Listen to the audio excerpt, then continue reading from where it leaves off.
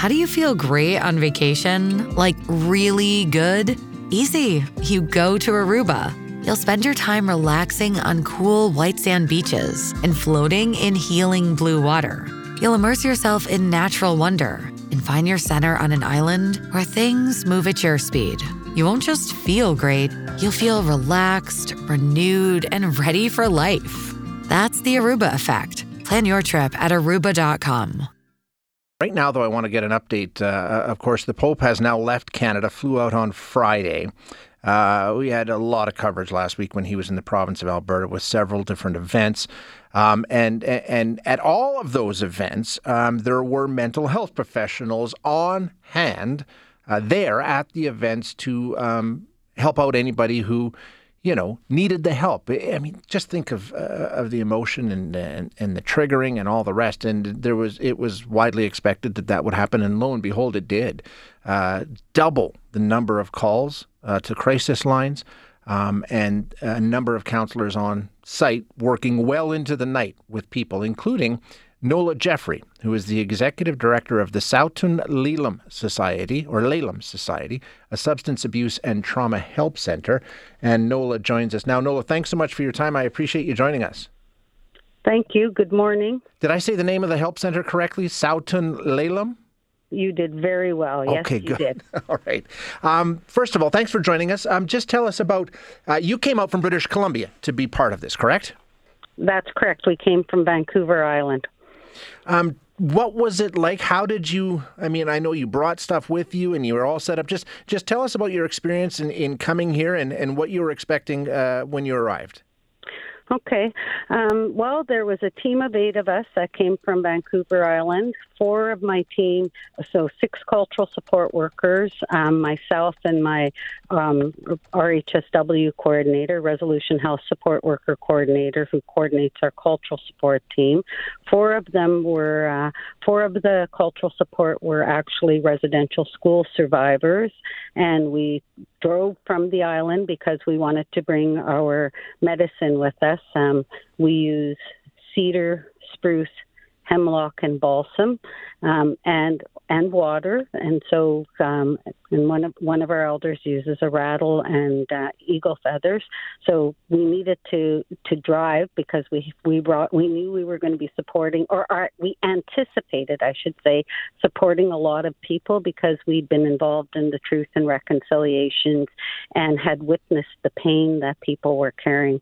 So it took us 2 days to travel over to Edmonton, and we had to leave really early, 5 in the morning, to catch the bus to Maskwacis. And we got in the gates and we set up. We weren't part of the 300 mental health and cultural workers. We came separately with the help of First Nations Health Authority, and we set up just outside the arbor. And as soon as we took our medicines out, people started coming to us. They just became I don't know, it was like a magnet. And we probably, before the Pope entered the grounds, we probably had brushed 125 people thereabouts. And it wasn't just our Indigenous Métis and Inuit people. It was non-Indigenous people. It was the clergy. It was people that were responsible for security. It was police officers.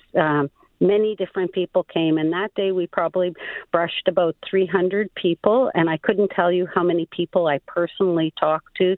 And I think because people out there weren't used to seeing the kind of healing work that we were able to bring. And so lots of questions, lots of interest, lots of people carrying, like you said, pain, huge pain, the opening of for some people, like the intergenerational survivors, not even knowing that they had these wounds. Of course, the residential school survivors were aware of it. So, but people that hadn't, the non-Indigenous people were also hurting. We're also feeling things. So, and so I think, I can't remember what time we got there, but we were one of the last people on the site that day because we didn't want to leave until everybody that wanted a brushing or wanted to talk to us was able to do that.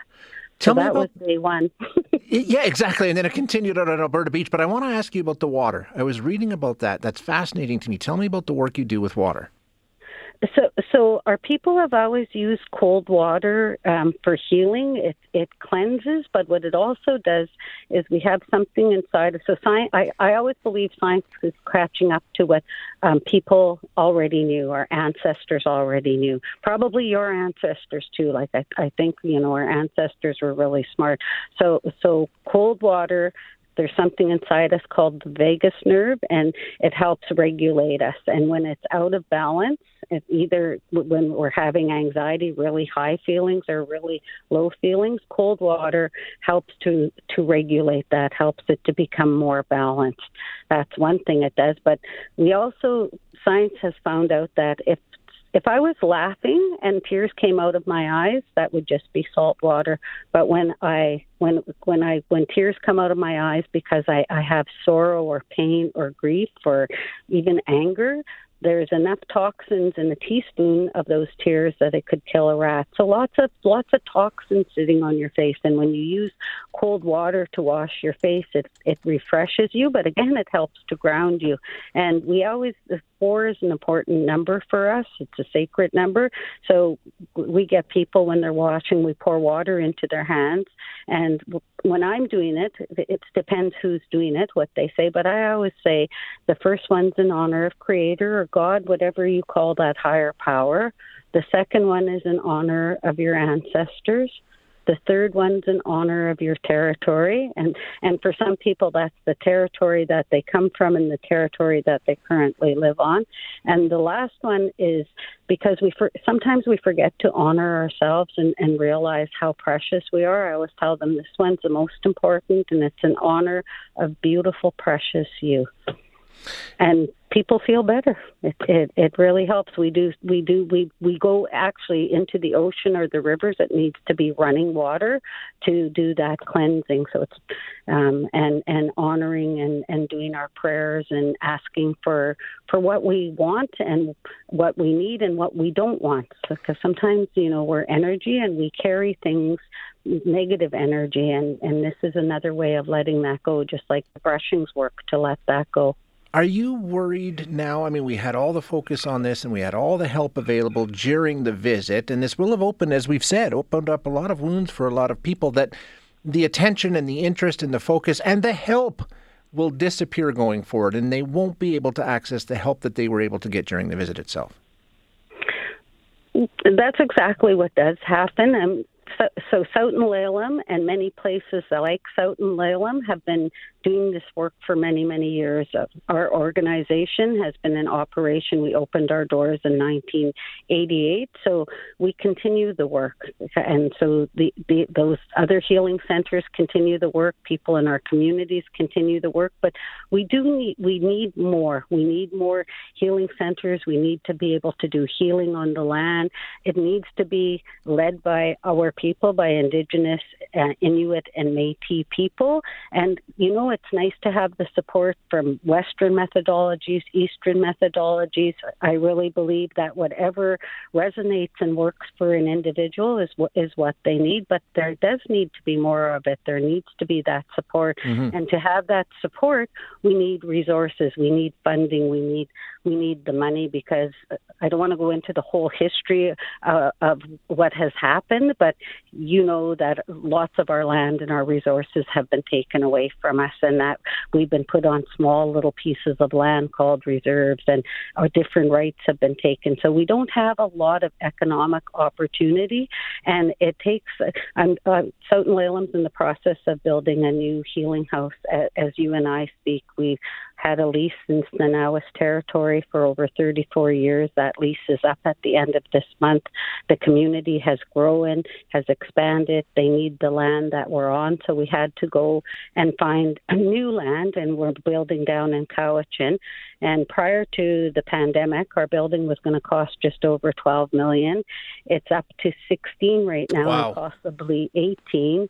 And so First Nations Health Authority has been able to help with some of that, but not all of it, because there's at least 9 healing houses in BC right now. They're wanting to open another 2. First Nations Health Authority got $20 million from the province, $20 million from the federal government, and they had $20 million to to update many of these healing houses and then to build 2 brand new ones. They don't call ours a new build, right? Although it is. So trying to find that funding.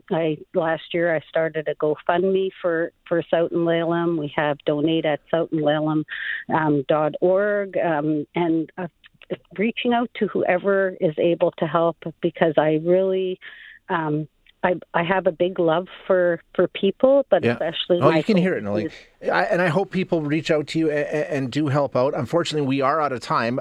Thanks so much for joining us, though. I do really appreciate you being here. Thank you, and thank you for giving me an opportunity to share on behalf of Indian residential school survivors and intergenerational survivors. You bet. Thanks so much, Nola. I really appreciate it. Okay, bye-bye. Talk to you later. That's Nola Jeffrey, the Executive Director of the South and Laleham Society, which is a substance abuse and trauma help center.